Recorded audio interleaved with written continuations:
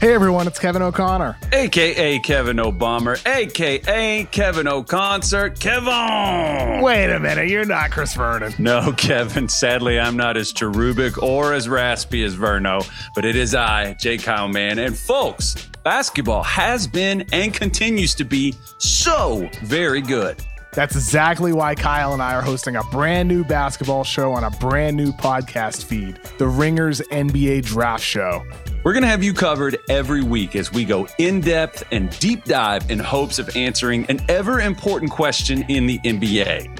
Who's got next? Whether it's an international phenom like Victor Wembanyama, or the G League Scoot Henderson, or stars from overtime elite like Amen Thompson, as well as a full-blown swarm of talented prospects from the promising 2023 NBA draft class. For sure, Kyle. And we're also going to get into players from the college ranks because this is a loaded class for us to discuss prospects rising and falling. And we're going to revisit and redraft recent draft classes and get into how the league's evolution could help inform what's valuable in a prospect of the future. This is a podcast for a fan of every team, whether you're losing and have high draft lottery odds or you're looking for sleepers later in the draft. We're going to be covering everything in the months to come, so please make sure you follow and subscribe to the Ringer NBA Draft Show. And hit us with those 5-star ratings. This episode is brought to you by State Farm. There's no better feeling than a personal win, and the State Farm Personal Price Plan can help you do just that. Talk to a State Farm agent today to learn how you can bundle and save with the personal price plan. Like a good neighbor, State Farm is there. Prices are based on rating plans that vary by state. Coverage options are selected by the customer. Availability, amount of discounts and savings, and eligibility vary by state. This episode is brought to you by Modelo. What does a true fan look like? It's cheering the loudest. It's never missing a game, no matter what. And for that, you deserve an ice-cold reward. Because you are a fighter, and Modelo is your reward. Modelo, the mark of a fighter. Shop delivery or pickup options near you at ordermodelo.com. Drink responsibly. Beer imported by Crown Imports, Chicago, Illinois.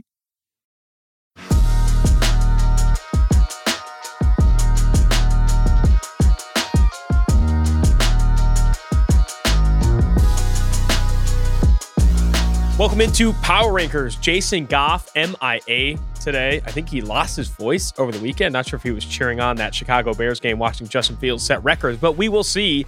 Stepping in for him is not James Jones. It's someone better, someone I like to call a friend, an even better analyst. It's Steve Ruiz for the entire podcast. How excited are you? I'm very excited. It sounds like Jason was scared to compete. I got accused of being scared to compete last week. At least I show up every week. I say this every single time he misses a show, which is now twice. He's just not a competitor. He's not willing to rise to the occasion. I lose my voice, I find a way. I'll just say that. Updates on the weekend. I did have a eventful weekend. Went to a handful. No free ads on the podcast. Went to a handful of really good restaurants in LA, but I also went to, I guess this is a free ad, the season debut for the G League South Bay Lakers.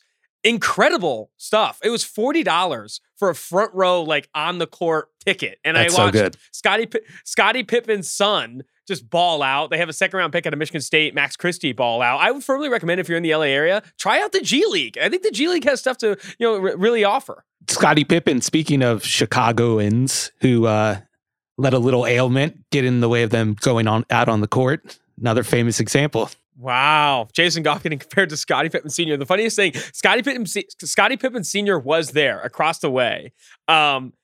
Scottie Pippen Jr. could have done a 360 windmill dunk. This guy did not care. He looked like he hated being there. I was like watching his reactions to every single time his son did anything. Legitimately could not care less. It was hard to see, man. It was hard to impress Scottie Pippen Sr. In the G League debut, or I guess season debut for the South Bay Lakers. I was going to say you didn't have the same experience you did. The $40 experience wasn't quite the same. Didn't get the bang for his buck. I caught two shirts. That was it was a big day. Anyway, let's talk some football. It's been quite the season for parity in this league. Teasers are no longer hitting. The good teams are losing games. The bad teams are winning games. No one knows what to do. But I am excited to say, for the first time, I think this year, the New York Jets are my team of the week on this podcast. I normally do this segment with Jason. I'm doing it with you. The New York Jets are my team of the week. They beat the Buffalo Bills. If you can't make the New York Jets the team of the week when they beat the Buffalo Bills, why not make them, what's the point of this season? Now, they're still plus 112, according to FanDuel, to make the postseason. That I find surprising, even though they have 6 wins on the season. Your reaction to the Jets winning this game, beating the Buffalo Bills, I don't think it was fluky necessarily. I do think that the interceptions from Josh Allen, both of them really were awful, and silliness would be a good word to describe them. But like the New York Jets offensively were running the football. They had a game plan for Zach Wilson that I don't think we've seen before that actually worked. And defensively, I think this defense is legit. I think Robert Saleh is legit in manufacturing a good defense against what obviously is one of the best offenses in the NFL. Your reaction to this Jets win over Buffalo, and I have them at number 13 in my power rankings. I'm sure Jets fans want them top 5. I'm sure Jets fans want them ahead of the Bills because head-to-head matchups matter in power rankings, of course. Where are you at with the Jets? Your reaction to this win, and also looking at them at number 13 on my power rankings. I think 13 makes sense, and I think them being team of the week is deserved. And I would agree with you. I don't think it was that fluky. And even the Allen interceptions, I thought were the result of early pressure in the game. The defensive line just dominated that matchup. And you could see it start to affect Allen. And I think that's what kind of forced him into those 2 interceptions, which were so bad, man. They were so bad. But I really like this team around the quarterback. Like, LaFleur is doing an excellent job. He out-schemed Sean McDermott and Leslie Frazier, which is like no easy task. And then he has these players just flying around to the football. These linebackers are just missiles against the run and against like the short stuff. The defensive line is good. Like they have depth on the line too. The secondary is good. Sauce Gardner is already a top 20 defender for me. Just a complete player. I love this team outside of the quarterback. Yeah, I don't want to get too much into that. I will say, to focus in on the quarterback, because that does matter, right? Zach Wilson has finished a game with a positive EPA per dropback just twice this season. Sunday was one of those games, but I think a stat more indicative of what exactly happened and how this offense looked different was his average time to throw in this game was 2.17 seconds. Now, a lot of these stats that I throw out, people are like, I don't really care. You mentioned a lot of decimals. You kind of throw me off. 2.17 seconds is a half second faster than any game he's ever played in before. And it was obvious going into this game, they wanted to run more quick game. They wanted to get the ball out of his hands to limit when he's scrambling out of pressure, trying to extend plays and trying to throw the ball away and throwing a pick, or like throwing it into quadruple coverage down the football field. They said, hey, get to your drop and throw the football. And it worked, right? 18 of 25, 154 yards and a touchdown. There was that like interception that was like tie goes to the runner to the tight end. But honestly, there were a few plays where you saw him scrambling out of the pocket and you make some throws that you did not like to see, but there was also him running the football more decisively in this game. I thought this game plan for Zach Wilson was far and away the best we've seen for him. And honestly, more of this. We need more of this. His average time to throw this season is the slowest in the NFL. That is a recipe for disaster and has been disaster all season. If we can get more game plans from LaFleur and more games like this from Zach Wilson, he won't do this. Lose games for them with 3, 4, 5 turnovers, right? You look at the fumble in this game. That was him holding onto the football, him trying to make a play, didn't see the pressure from behind, loses the football from Von Miller on the strip sack. Like, if you can get to his drop and throw the football, this Jets team, because of that defense, because of that defensive line, Sauce Gardner, favorite to win defensive rookie of the year for good reason, this is a playoff team. They're not an obvious playoff team yet, even though they have 6 wins on the season. Cincinnati Bengals have better odds to make the playoffs than the New York Jets. I think that AFC wild card is going to be hotly contested between the Dolphins, the Chargers, the Jets, the Patriots, the Bengals. You're arguably going to have 5 teams competing for those last 3 spots. So Jets, not an obvious playoff contender right now, but I want to see more game plans like this, right? Let's talk positively on this game plan offensively around Zach Wilson. Yeah, I agree with you. It was RPO, quick game, and very little drop back. Like I only counted like 3 or 4 when I watched the game. And I think he only had 3 attempts over 10 air yards. There was the seam route to Garrett Wilson, which was not a good throw. Garrett Wilson was wide open. The middle of the field was wide open. He put it on his back shoulder for some reason. And then he did have a nice throw to Wilson, I think, again, off play action. That was a good throw. But I think it was another example of LaFleur designing plays to get the ball out of his hands quickly, which we usually don't see on play action throws down the field. But this was like a quick glance, one read, and it was open and he threw it. It was the best throw that he's made in a couple of weeks. But yeah, the game plan is good. And my only concern is how sustainable is that plan? Because it was very, they honed in on a couple of concepts and like just the quick game and the RPO stuff. And I think when a defense starts to sit on that, that's when Zach Wilson is going to have to make a play. And it remains to be seen if he's capable of making those plays. Well, I'll argue this. I don't think it is sustainable. I mean, they only scored 20 points and they could have lost that game if Josh Allen doesn't throw 2 boneheaded interceptions, right? I think it's more that it's not It's more that it's not disastrous, right? It protects Zach Wilson behind a bad offensive line. It already lost Elijah Vera Tucker for the season. His EPA per dropback when pressure this season is negative 0.93. It's the worst in the NFL by a significant margin. His EPA per dropback when not pressured, which oftentimes involves getting the ball out quickly so you aren't pressured, is top 5 in the NFL. That's LaFleur. That's the offense. That's scheming clean pockets for Zach Wilson to not make mistakes. That has to be the game plan. Now, is it sustainable? Can they score more than 20 points with this type of style offense? Maybe. I don't know. I thought the run game looked good even without Breece Hall. But man, it's a lot better than the other thing. It's a lot better than asking him to do, it's a lot better than asking him to be the guy and navigate pressure and extend plays and all those things. He's just not there yet. He's not there. And that's fine. It's fine. He was there at BYU and he had a really good offensive line at BYU. He was there. He's not there yet. Let's call some quick game. Let's call some quick hitches and just get the ball out and see if we can not lose the game with our quarterback under center. And that's exactly what happened. And then you have, obviously, the New York Jets defense stepping up, Ahmad Gardner, DJ Reed stepping up. And I will say this, too. Obviously, the early pressure affected those Josh Allen throws. The first interception was laziness. Like he legitimately had an open receiver and he just kind of floated it. Like, you could say that was pressure, but honestly, he was just like, yeah, he's open. And then just like he wasn't. Like, I don't know. Some of this, Josh Allen, in my opinion, because he's an alien, can sometimes let off the gas, and you see like some of these like silly interceptions that are dropping his EPA per dropback, but no one's dropping them from the the tops of the league. Just removing some of that from his game. I thought he summed it up perfectly. He's like, it's hard to win games when your quarterback plays like shit. He played like shit. Like, yeah, he did. You missed some throws. You threw some picks. That's going to happen. He has those plays where you could see the hamster running on the wheel in his head, or like the monkey with the cymbals.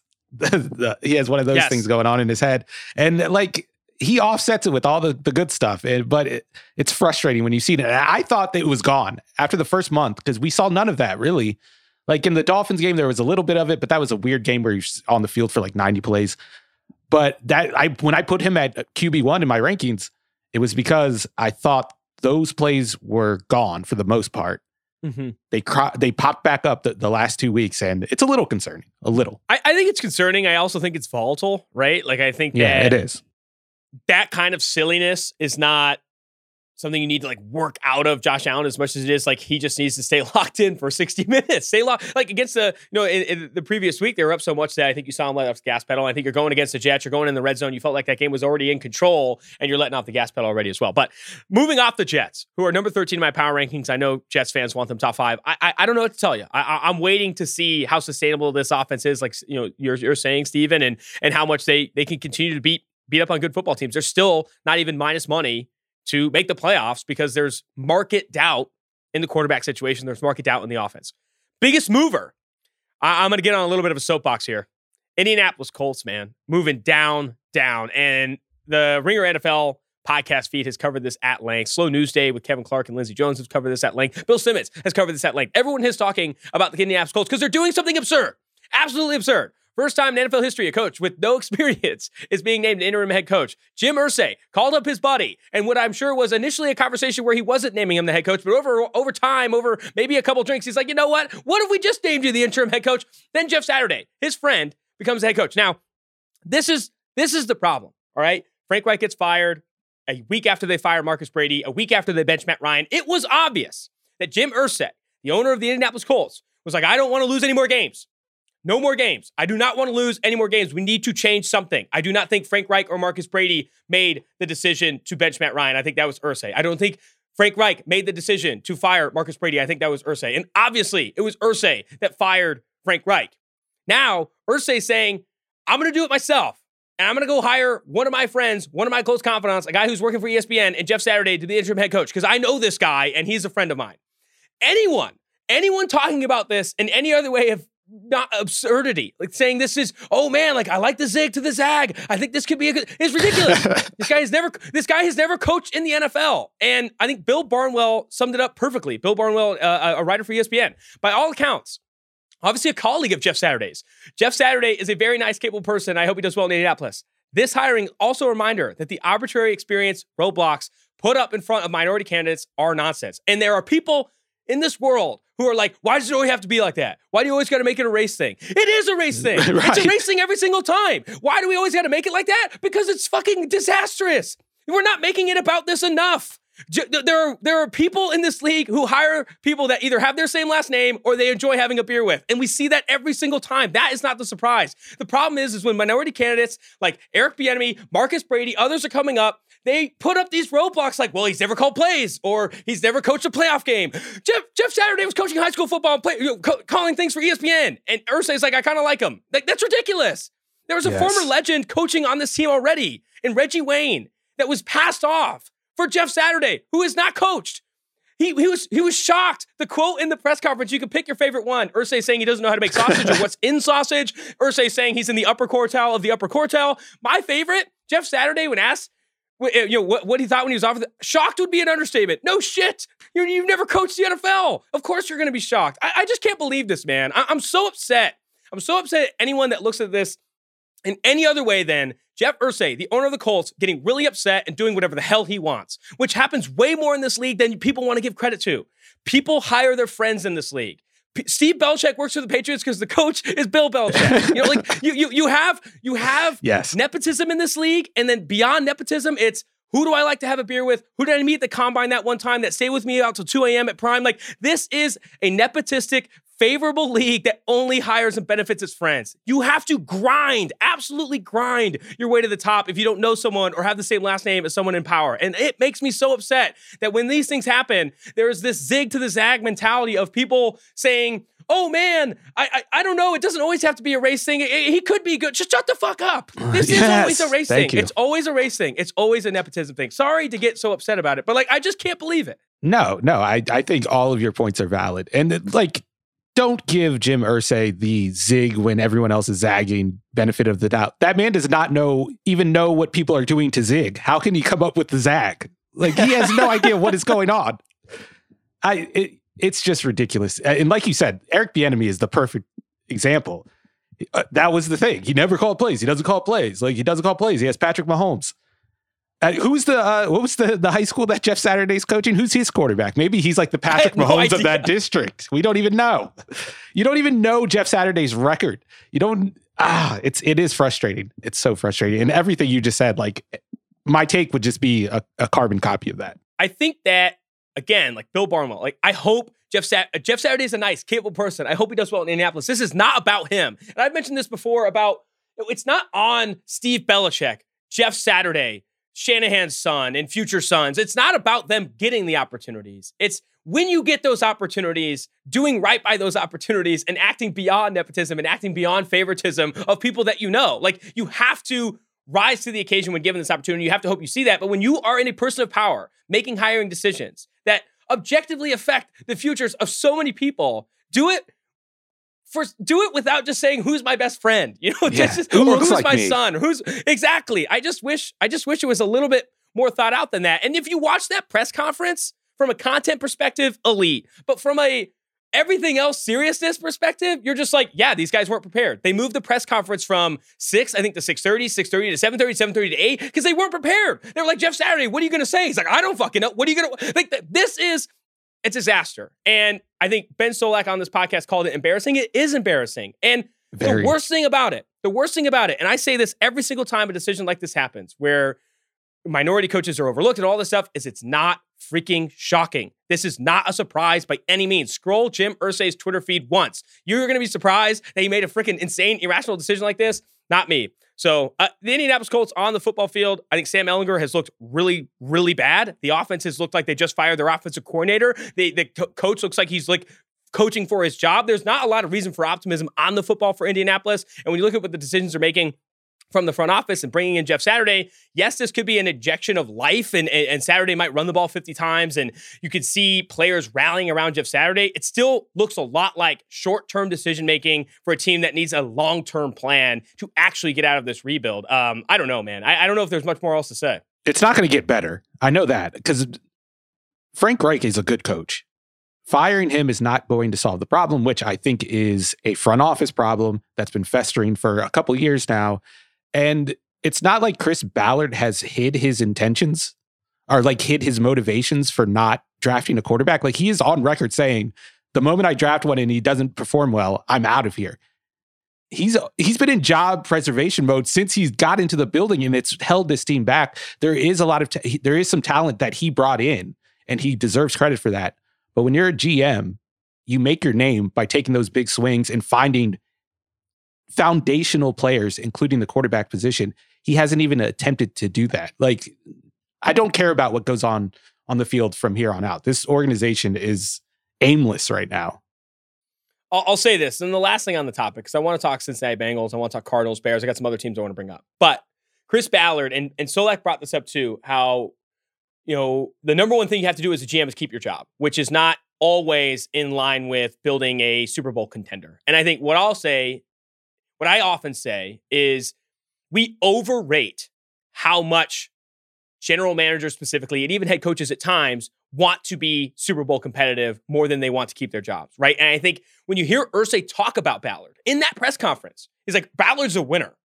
Whatever Ballard's cooking behind the scenes on, like, maybe it's drafting players that are all pros that Irsay is grading him on, like, oh, I like Shaquille Leonard. I like Quentin Nelson. Jonathan Taylor's a monster. Ballard's a winner. Ballard's a winner. We turned Braden Smith into a right tackle. Ballard's a winner.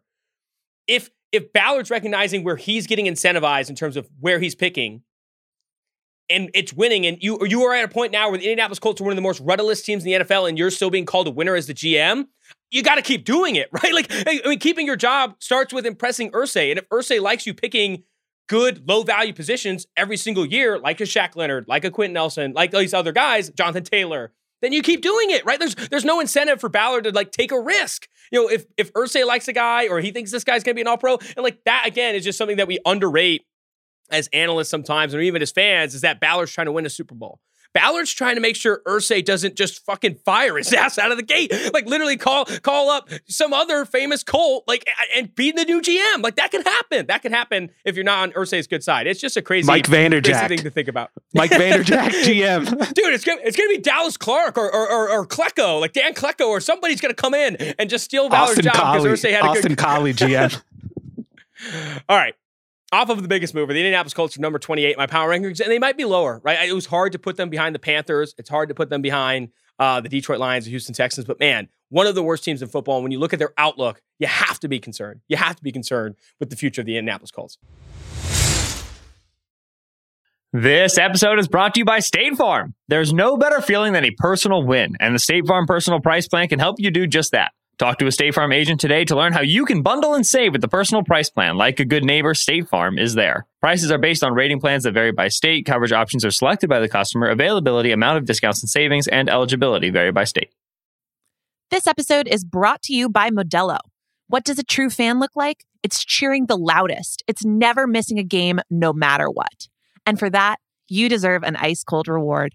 Because you are a fighter, and Modelo is your reward. Modelo, the mark of a fighter.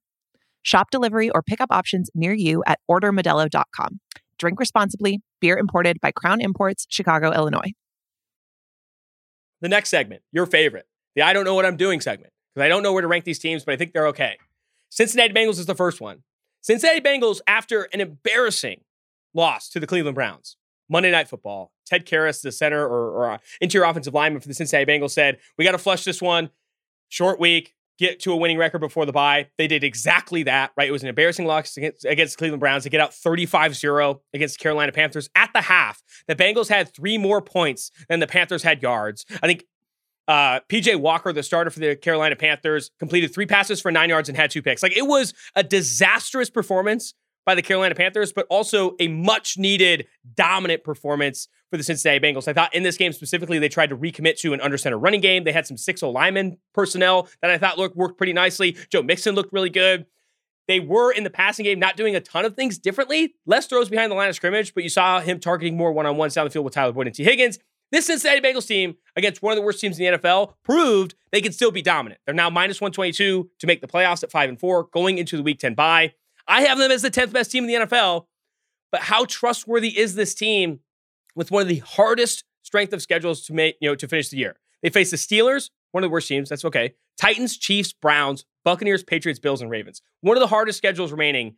Do you see this team as a playoff team? Is 10 too high? We just submitted our second half picks, and I had I actually, like, when I went through the games and picked them all, I didn't have the Bengals making the playoffs. I had the Patriots, and I took that into my own hands and made the switch. I believe they're going to make the playoffs because I think the schedule looks hard on paper, but I think they match up well with a lot of those teams. And the bar isn't that high for the AFC making the wild card. Like the Chargers are a mess right now. I don't trust the Jets because of the quarterback. I think they have a margin for error. Even given that schedule, I think they still have a margin for error. But I think there's like two different teams we're seeing it. We're seeing when they get the defensive looks that we know they could shred, that they shred last year, this is what they look like. We saw it against Atlanta. Atlanta did not do the things that all of the other defenses that have had success against this team have done.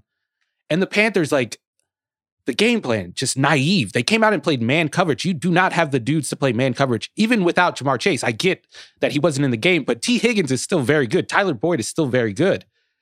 And Burrow just killed them in man coverage over the first half. I think he was like 1 EPA per dropback or something crazy like that on 7 dropbacks. And then the Panthers didn't play it in the second half.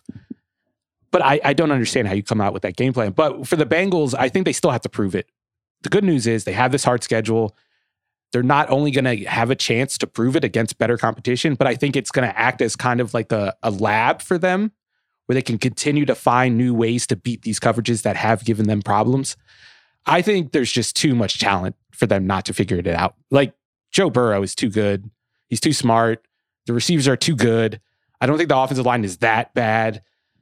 Zach Taylor, I'm hard on Zach Taylor. I don't think he's a great coach, but I think if you give him enough time, he'll eventually figure things out. So I'm still high on this team, relatively speaking. I think they're a wild card team. I just don't see them going beyond that. I honestly think that the Cincinnati Bengals, for that last wild card spot in the AFC, I'm throwing out the Patriots. Mac Jones is one of the worst quarterbacks. Like, people bring up that Colts-Patriots game, like, wow, the Colts, and I just went on this whole freaking rant about the Colts. Sam Ehlinger looked awful. Go watch Mac Jones in that game. Like, he also looks terrible. Like, Mac Jones is like struggling to move that football down the field. And every single long third down, if they're asking him to push it beyond the sticks, it's a nightmare. If they're asking him to throw a quick screen or do something behind, short of the sticks, it's showing that they're trying to put training wheels on him to avoid disaster. Like, Mac Jones does not play well in that football game. He has not played well all year. I'm not buying the Patriots as that last AFC seed. I think it's going to be between the Bengals and Jets.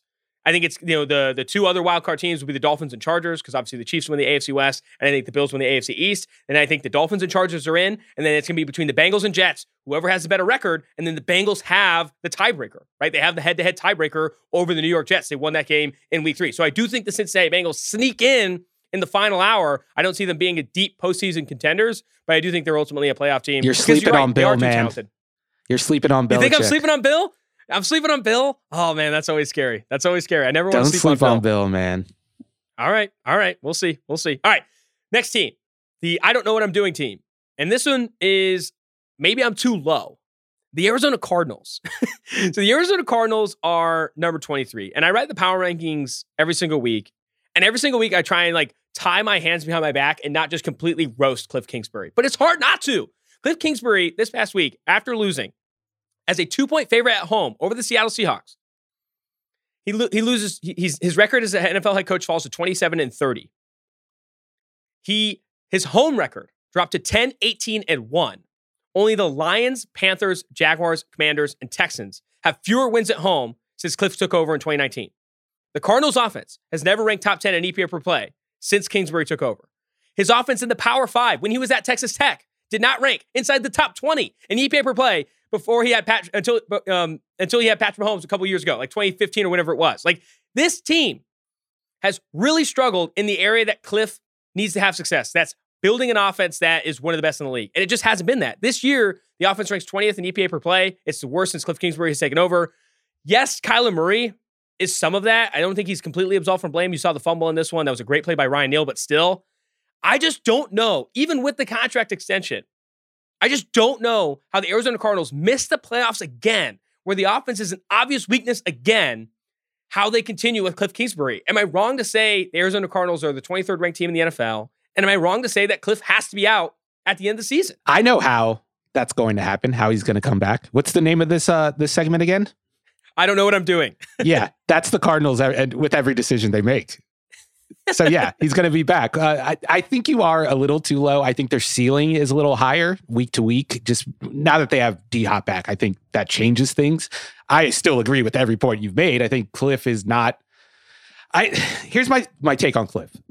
I think he was better than he was given credit for when he first got hired. Like it was seen as like this just awful, inexplicable hire. I think like he's proven that he's not an NFL head coach, but I think he could make it like as a mediocre offensive coordinator at the pro level. I think he could be an elite run game coordinator. I think the run game is still very fun, well designed. It's just that one, he doesn't design the passing game well. I don't think he understands pass protections well. That's why we've seen like this drastic split between when they have Rodney Hudson out there and when he's not out there.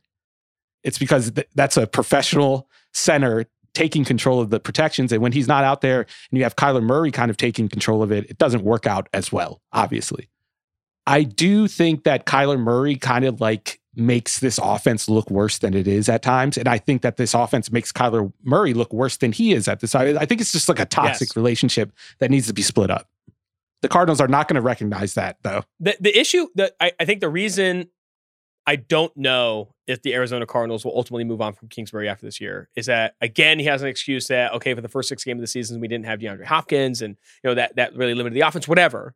And the excuse, again, is that he signed a 7-year contract extension with Steve Keim this offseason. And I know I've talked poorly on Steve Keim. He's been with the Arizona Cardinals since 1994, and I don't think he's done enough to still be there. But are you going to give Steve Keim another opportunity to hire another head coach? I don't know. Like, that doesn't make any sense to me. Like, the Arizona Cardinals, I think I've seen multiple tweets over the last few weeks. Is like, can someone explain the Arizona Cardinals? I can't. That's why they're in this segment. I don't know what I'm doing. I don't know what to do.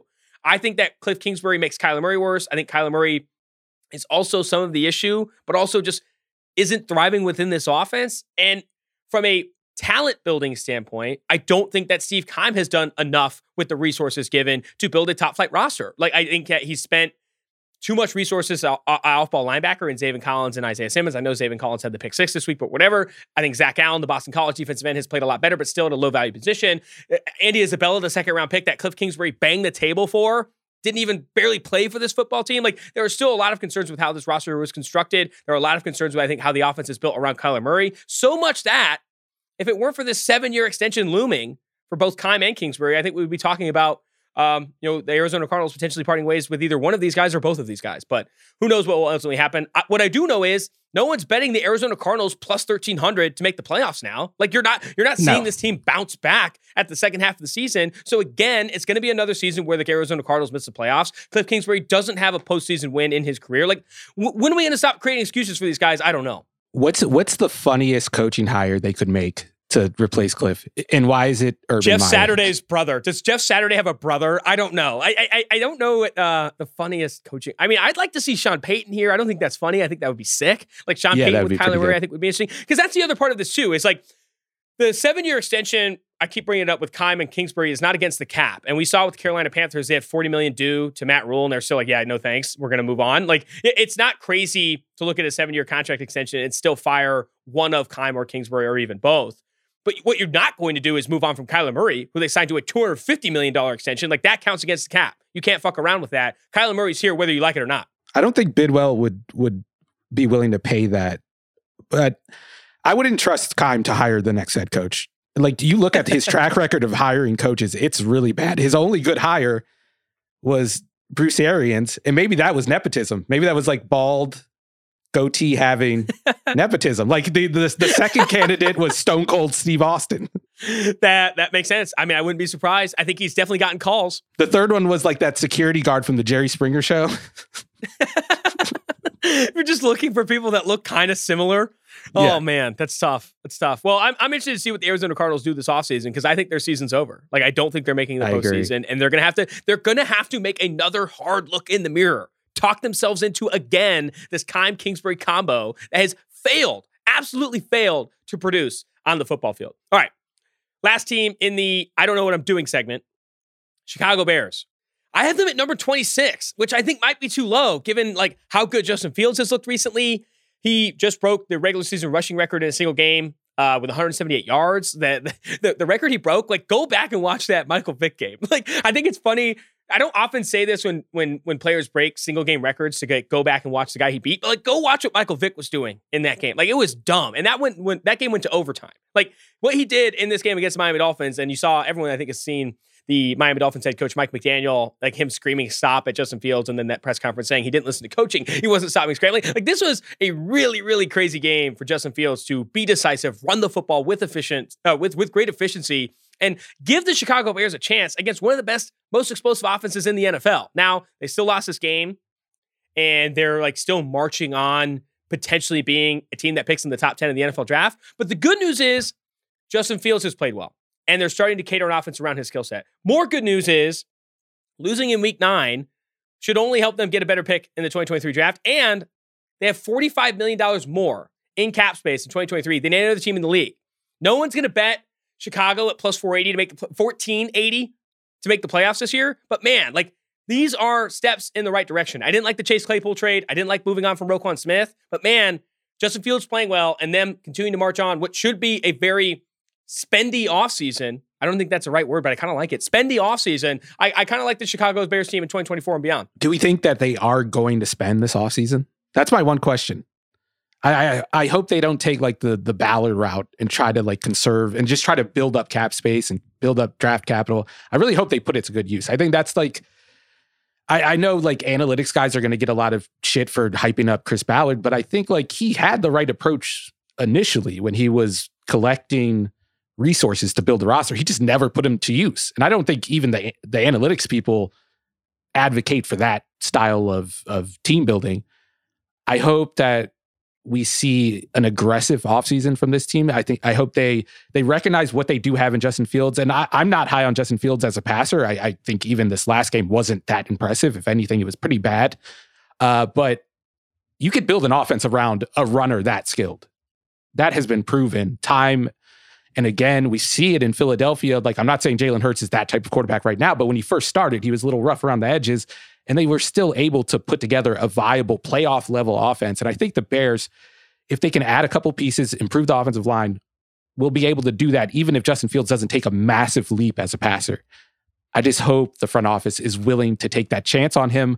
And I know there have been questions about their commitment to him long term, but we will see this offseason because they have the resources. I haven't looked a lot, I got to admit, at the 2023 free agent class, but I think it might be time for Chicago Bears to start looking at the 2023 free agent class, looking at some receivers, looking at some offensive linemen, looking at some support for the Chicago Bears and this offense and seeing where they can spend and where they can spend appropriately to help start building around him. Why did they not make the Ridley trade? True. That the Jaguars trade for Ridley was objectively better than what the Bears did with Chase Claypool. And I'll say the best receiver trade we've seen after A.J. Brown, obviously, so in season, I think the Chiefs getting Kadarius Toney for like a late day 2, day 3 picks. Like he obviously wasn't panning out in New York. Like, and when I was out there in the locker room in New York, it was like right around week 3, like around that Cowboys game. Like, man, I don't like to speculate, but like, man, like, you could just tell that like this was an outcast in the Giants locker room. Like he just was not a fit for what they were trying to do. And, you know, you talk about him not playing because he was hurt and then immediately playing because he wasn't. Like, I don't know, man. It was a weird relationship that he had with that coaching staff and with those teammates. Now in Kansas City, already seeing snaps in this offense, I think that's probably the best receiver trade we saw in season. That Chase Claypool trade makes no sense. And I hope, as a big Calvin Ridley fan, I think one of the best route runners in the NFL, I hope that he pans out in Jacksonville and, kind of recovers from the, obviously the gambling suspension and all that stuff. One more team I want to bring up, and this isn't in the rundown, so I'm kind of throwing something at you wild and hot. I don't know what I'm doing. Green Bay Packers ranked 20th in the power rankings. I don't want you to answer, are the Green Bay Packers bad and should they be 20th? They probably could be lower. What I want you to answer is, where does Aaron Rodgers play in 2023?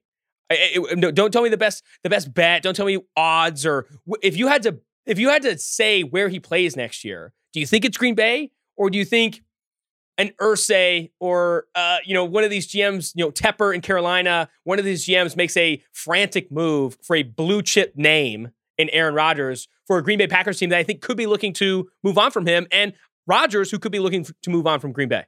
Yeah, I don't think it's Green Bay that moves on from him. So I think it's up to Rodgers. I think he plays in Green Bay next year. I don't think he wants to go to like Indianapolis, that would be my other pick. I would say Indianapolis would sell out to get him. I think that we've kind of seen them try to rectify mistakes, and they were one of the names that were floated around with Matt Stafford. They obviously didn't pursue him like the other teams did, and I think that Irsay might look back on that and be like, oh shit, we're not letting that happen again. Let's give up the farm for Aaron Rodgers. And I do think that if they fix the offensive line and add another receiver, I think that move would work out because I think Rodgers could still play a little. I think his problem right now, besides the personnel around him, is the same problem we saw at the end of Mike McCarthy's time in Green Bay, where it's almost like he's playing petulantly, and that's forcing him to miss throws that he didn't used to miss. And because you still see the high level play, like even against the Lions, the 4th down to extend the game was an amazing throw, like a second reaction throw, pressure in the pocket, bearing down on him. He has to look all the way to the other side of the field, throws a pass up to Toure, floats it over a man defender in tight coverage, perfect pass, under pressure, on 4th down, with the game on the line. Like, he still has that in him. I think down to down is where you see some inconsistency that we didn't see before. But if you get him behind a good offensive line with some good receivers, with a good coaching staff, and you're in the playoff race and he trusts the team around him, I think you'll see something close to what we saw last year.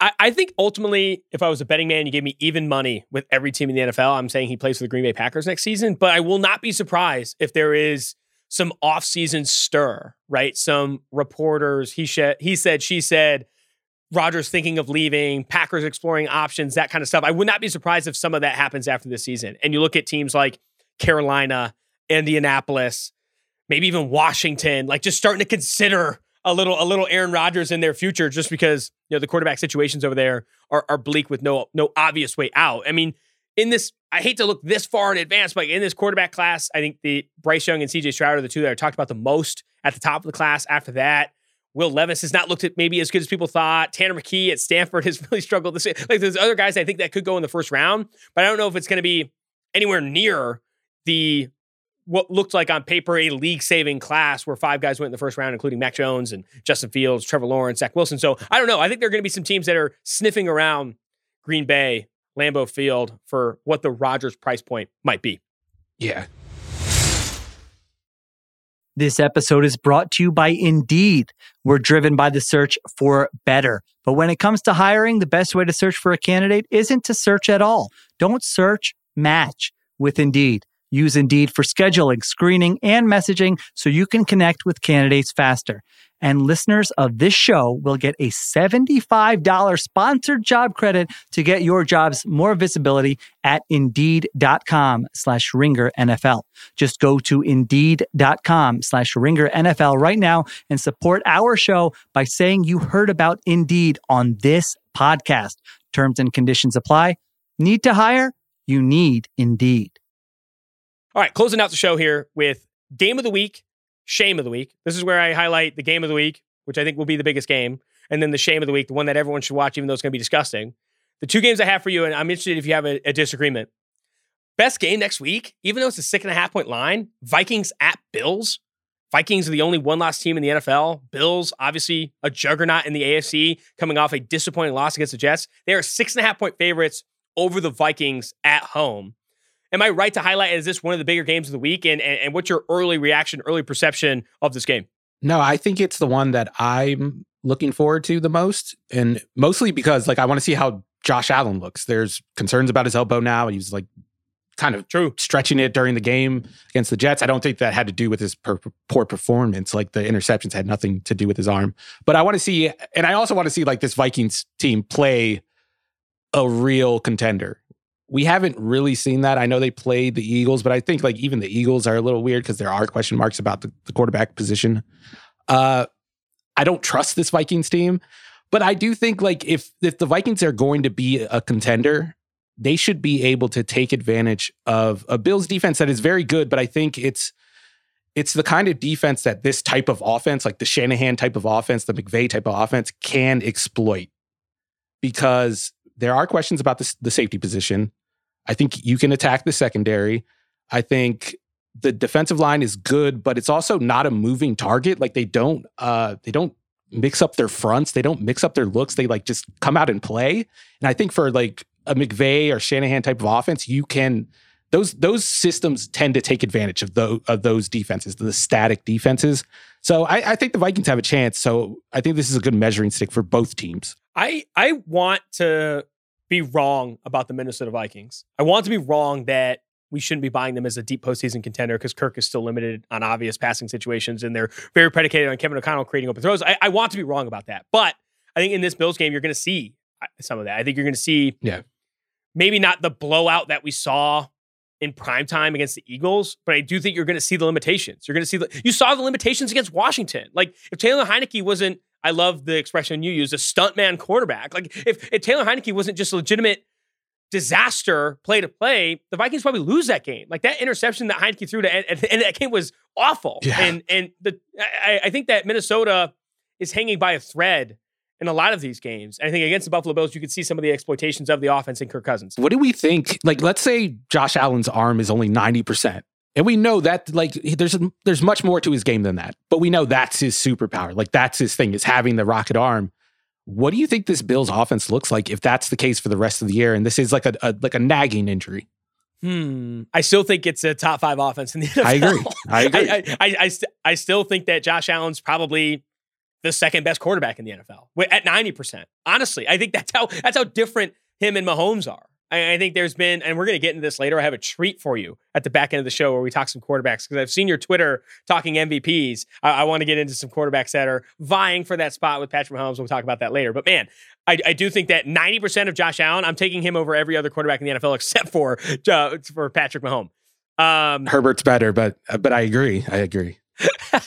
The shame of the week, and we don't have to spend too much time on this, but like Jeff Saturday and the Indianapolis Colts going to Las Vegas against the Raiders, who are a 6.5-point favorite, where Josh McDaniels has lost 3 games where they've led by 17 or more points. Like this could be an all-time disaster class. If Josh McDaniels loses, this is not hyperbole. This is not in jest. If Josh McDaniels loses, you have to fire him. He does not. Yes. I don't know what to tell you. You can't lose to an ESPN analyst at head coach on the opposite sideline. That is the peak. What do you do here? There's a lot of other people too who are talking about like, oh, Jeff Saturday, well, what if he does well? Oh, this is so much for the league, blah, blah, blah. If Jeff Saturday has success as a head coach of the Indianapolis Colts, that the finger's being pointed at a lot of coaches in this league that are struggling to put together complete game plans and win games, especially by leading by 17 points. So Raiders are 6.5-point favorites. I think that's must-watch TV to see, one, what the Colts offense looks like after essentially hiring an ESPN analyst as coach. And I think we just saw Twitter just announced that he is naming 30-year-old pass game specialist, assistant quarterbacks coach Parks Frazier as the offensive play caller starting Sunday against the Raiders. So we'll see what he can do. Sure, that's a real person. He exists. But so that game, I think, is going to be the shame of the week. I agree. I do agree. McDaniels gets I don't even think he makes it to the end of the game. If they're not winning at halftime by at least a touchdown, fire him at halftime. Honestly, no, I'm serious. I don't think this would be one of the more embarrassing losses. This will be the most embarrassing loss of the season for the Raiders if they lose. I'm betting them at -6. I think they're a good teaser leg if you want to take down the 6-point teaser. I know teasers aren't hitting this year, but still, like, if the Raiders don't win this game, I'd be really surprised. All right. Also, I would want to attend the owners' dinner before the night before the game. That's got to be a wild one with Davis and Irsay. That's going to be an absolute treat. Oh man, I wish I was there. All right. Last but not least, usually this is where you come in. Jason Goff leaves. Or no, he doesn't leave. He stays on. We talk about some quarterbacks. I have 3 quarterbacks I want to discuss with you because you're on Twitter defending the rightful take that Patrick Mahomes is the obvious MVP. Now, he is the favorite. If you look at FanDuel, he is the favorite to win the MVP award. So that makes 100% sense. However, there are a lot of fans that are vying for 2-3 other guys. Josh Allen's in the mix, but after losing to the Jets, he's going to fall down in the rankings. Lamar Jackson, who I think has a legitimate case.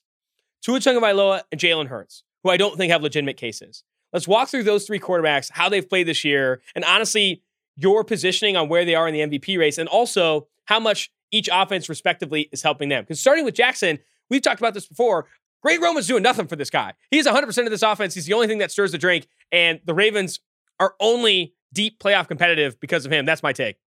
It's so funny that like the running game has all these moving parts to it. Like you have Patrick Ricard, you have multiple tight ends come on the field, you have like pistol formations, crowded backfields. And the only time that any of their run plays work is when Lamar's like reading, it's like an option play. Like none of the other plays, the running plays work at all with all these moving parts. The offense is bad. The running game is good at the expense of the passing game because of everything they have to do personnel-wise and formation-wise to run that run game. I did not watch the Ravens game live last night. I watched it this morning, and my takeaway was, holy shit, Lamar Jackson. Like, why wasn't there more talk about how good Lamar was last night? I have not seen the film, so this is based off broadcast, but it was one of the more impressive quarterback performances I've seen this year. Every throw was contested. The pockets were not clean, but he avoided the pressure. Every run play, his gravity was apparent. Like the touchdown run, the short touchdown run around the goal line, like you never see that big of a lane for a running back on a goal line run, but you saw it because Lamar Jackson was on the field. The throws were, like he missed 2 throws maybe, and those throws stand out because those are the only times he really has an open receiver to throw to. So I think like his misses get highlighted more because he doesn't get a big margin for error. Whereas like Tua, for instance, come on now. We all watched the game on Sunday. He cost Jalen Waddle a touchdown. He cost Tyreek Hill a touchdown on the first drive, although they did get a pass interference because the throw was so bad. He cost Tyreek another touchdown on a wheel route where Tyreek dusted his man. There was no one in between him and the end zone, and the ball just dies in midair, and it turns into a 20-yard gain instead of a 70-yard gain. That's the difference between him and his numbers and Lamar and his numbers. I don't know. If you have eyes and you watch both of these players play, and you could throw Jalen Hurts into that Tua category, it's not even a contest. It just looks different. It just looks different. It looks like they're playing 2 different sports. I don't think you can watch all 3 quarterbacks, and specifically all 3 offenses, and not come away with the takeaway that is Lamar Jackson is far and away the biggest elevator of the scheme and the talent that the offense has. Whereas Tua Tagovailoa, Jalen Hurts, I think both have played well this year. That it's not mutually exclusive. Like not in the MVP conversation and playing like shit. It's not that. Tua Tagovailoa is playing well. Watch the deep throws. like there was that Tua comment, I think, in a press conference where he's like, got better on the deep throws, huh? And there was a little sarcasm there, but like, watch the deep throws. Like, he's still underthrowing these balls. And like, yes, there's pass interferences. Yes, he's giving his guy a chance. And there's like ways to talk your way into those deep throws. They're still not good. And with Jalen Hurts, you mentioned it earlier. Like, you mentioned earlier that there's questions at the quarterback position with the Eagles. Expand on that. What are you seeing? Because like, when you look at it from an EPA per drop back perspective, after week 3, Hurts has been middle of the pack in terms of efficiency. That's EPA per drop back. What have you seen, not necessarily change with Jalen Hurts, but what should be the national perspective on Jalen Hurts beyond he's 8-0, he's on the best team in football? I think the difference is the ball placement has been more inconsistent. It's something I pointed out on Twitter a lot to Eagles fans who are just grilling me for not having him even higher than 10th. But I still think he leaves a lot of meat on the bones. There are a lot of throws that are there that he just doesn't make. It's the throws that he doesn't make along with that ball placement question. It's still happening. It's not happening as much as it did in the past. So there's progress there. And I think Eagles fans should be excited about where he's going as a quarterback, because this is every year now that he's getting better and better and better. There's clear improvement every single year. Going back to his time at Alabama even, you could say the same thing about Lamar Jackson. But I think eventually, in 3 years, I wouldn't be surprised if Jalen Hurts is almost like a Dak Prescott type of quarterback, because there's a clear understanding of football when you watch his film. Like, he does stuff before the snap. They give him a lot of responsibility before the snap to change calls, to check to runs, to change protections. I don't think the post-snap load is very heavy for him. I think there are a lot of basic concepts to make it easier on him. And you could do that when you have a lot of talent, when you have an offensive line. And I do think he also contributes to that because he is such a threat in the run game. I don't want to take the credit that he deserves away from him. I just don't want to give him more credit than he deserves. He's just not an MVP candidate. And it's apparent when you watch him on film. It's apparent that he is not the best player on that team.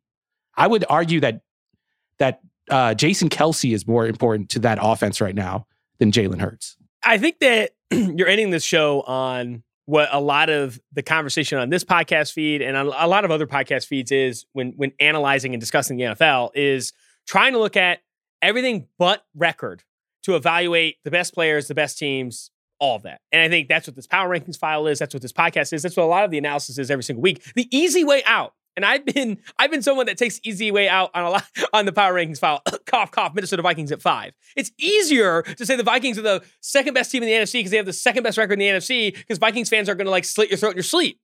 The harder against the grain analysis is to say, no, Jalen Hurts on the 8-0 Eagles isn't as good or isn't as much in the MVP conversation as Lamar Jackson, who, yes, has lost 3 games. Because you have to sift through more things than the record. You have to sift through more things than the final scores of games, which when you look at ranking what fans care about of any data point or any like piece of evidence in the world in terms of evaluating their team, wins is number 1, 2, 3, 4, 5, 6, 7. They don't care if the whole team is terrible. As long as they're winning games, they're able to talk themselves into how any quarterback's playing, how any player's playing, etc.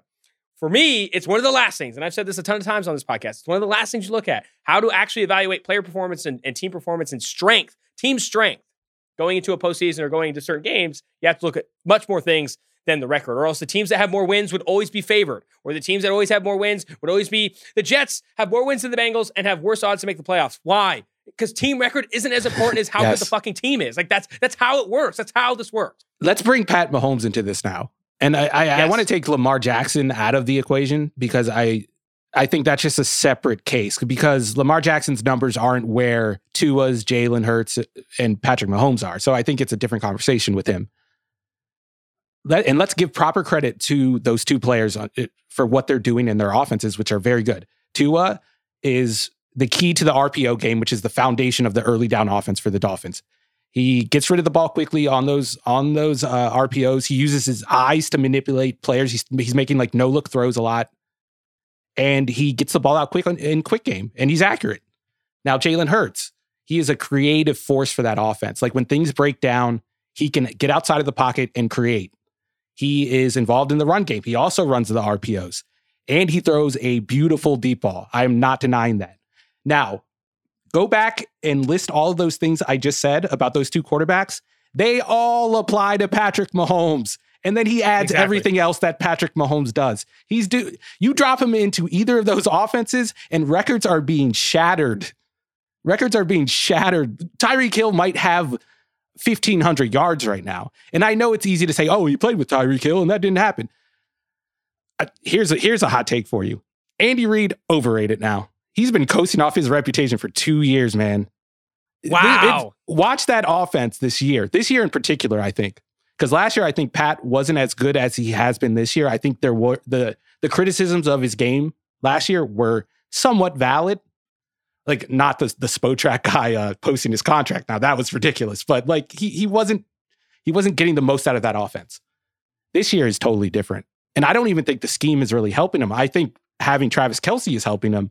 But those receivers are replacement players. And I don't mean they're like replacement level players. I think that you could find a lot of players to come in and replicate what Juju Smith-Schuster is doing for them. You could find a lot of players who replicate what MVS has done for them. I don't know about Hardman because he's more unique, but I think you can find another speedster. Mahomes just makes it all work, man.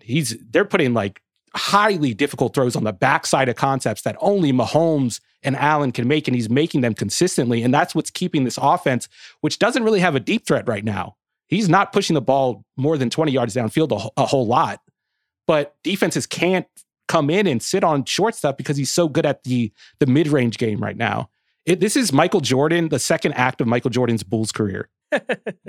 I did this on the island with Nora Princiati talking about, I think it was Patrick Mahomes throwing 5 to 15 yards downfield in 2021 was 29th in EPA per attempt. This year, he's first by a country mile. He has elevated throwing to that level of the field, and it's because the offense is called for it, right? It's because Tyreek Hill isn't on this football team anymore. I think it's 100 fewer completions of 20-plus air yards through week 9 have happened this year compared to last year. People are calling more too high coverages. I think at 40% of early downs, teams are calling too high coverages. Like, you are trying to stop deep balls. And Patrick Mahomes said, guess what? I'll change that. And he changed to this money mid-range Michael Jordan-esque thing. And my favorite stat is This offense, led by Patrick Mahomes, and you just called Andy Reid overrated, 1.2 EPA per drive. The second team in the NFL is the Buffalo Bills, averaging 0.6 EPA per drive. They are double the second best team in EPA per drive. Like, they are a cheat code, an absolute cheat code, and so much of that is Patrick Mahomes. You insert any other quarterback into this offense, you are every single week being like, wow, they lost Tyreek Hill. Juju Smith-Schuster doesn't have it. Clyde Edwards-Helaire was a bust. Orlando Brown Jr. allowing a lot of pressure. The only reason you're not bringing up how bad this supporting cast is because Patrick Mahomes. And again, that's why the MVP conversation is moot right now. I think it's Mahomes and nobody else. I'm going to end the podcast with this, Steve. We're running up on an hour. Parks Frazier, the new offensive play caller for the Indianapolis Colts, he's 30 years old, was a grad assistant for Arkansas State in 2017. Guess who the officiant of his wedding was? It was Frank Reich. Am I surprised? No. Relationships off the field drive the entire NFL. You're going to tell me Frank Reich's going to be the officiant at a dude's wedding and then fire him a little bit later? No. Like, he was the assistant to the head coach for the last 3 years, since 2018, or 4 years. Why? These relationships, man. It's a relationships league. You better get Frank Reich to officiate your wedding if you want to stick around. Like, I mean, I don't know. We don't know about Parks Frazier, but I'm just not surprised. I'm not surprised that so much of the NFL is continually driven by these off the field relationships and who's the best to have a beer with, or who has the same dad as me, or who I'm on me, and all that stuff is all so much of it. Thank you so much for listening. The boys have been buzzing all day long on this podcast. I'm excited to go through it. Make sure you listen to the rest of this feed. The Island on Wednesdays with Nora Princiati, The Scramble on Thursdays with Shil Kapadia, and then also the Ringer Preview Show. Ruiz joins back. Benjamin Solak, Danny Heifetz. Big shout out. Big thank yous to our producers, Connor Nevins, Arjuna Ramgopal, and Carlos Chiriboga. Until next time, Asa Gale, Steve Ruiz, hopefully Jason Goff. I don't know where he's at, but hopefully him. The Power Rankers Show.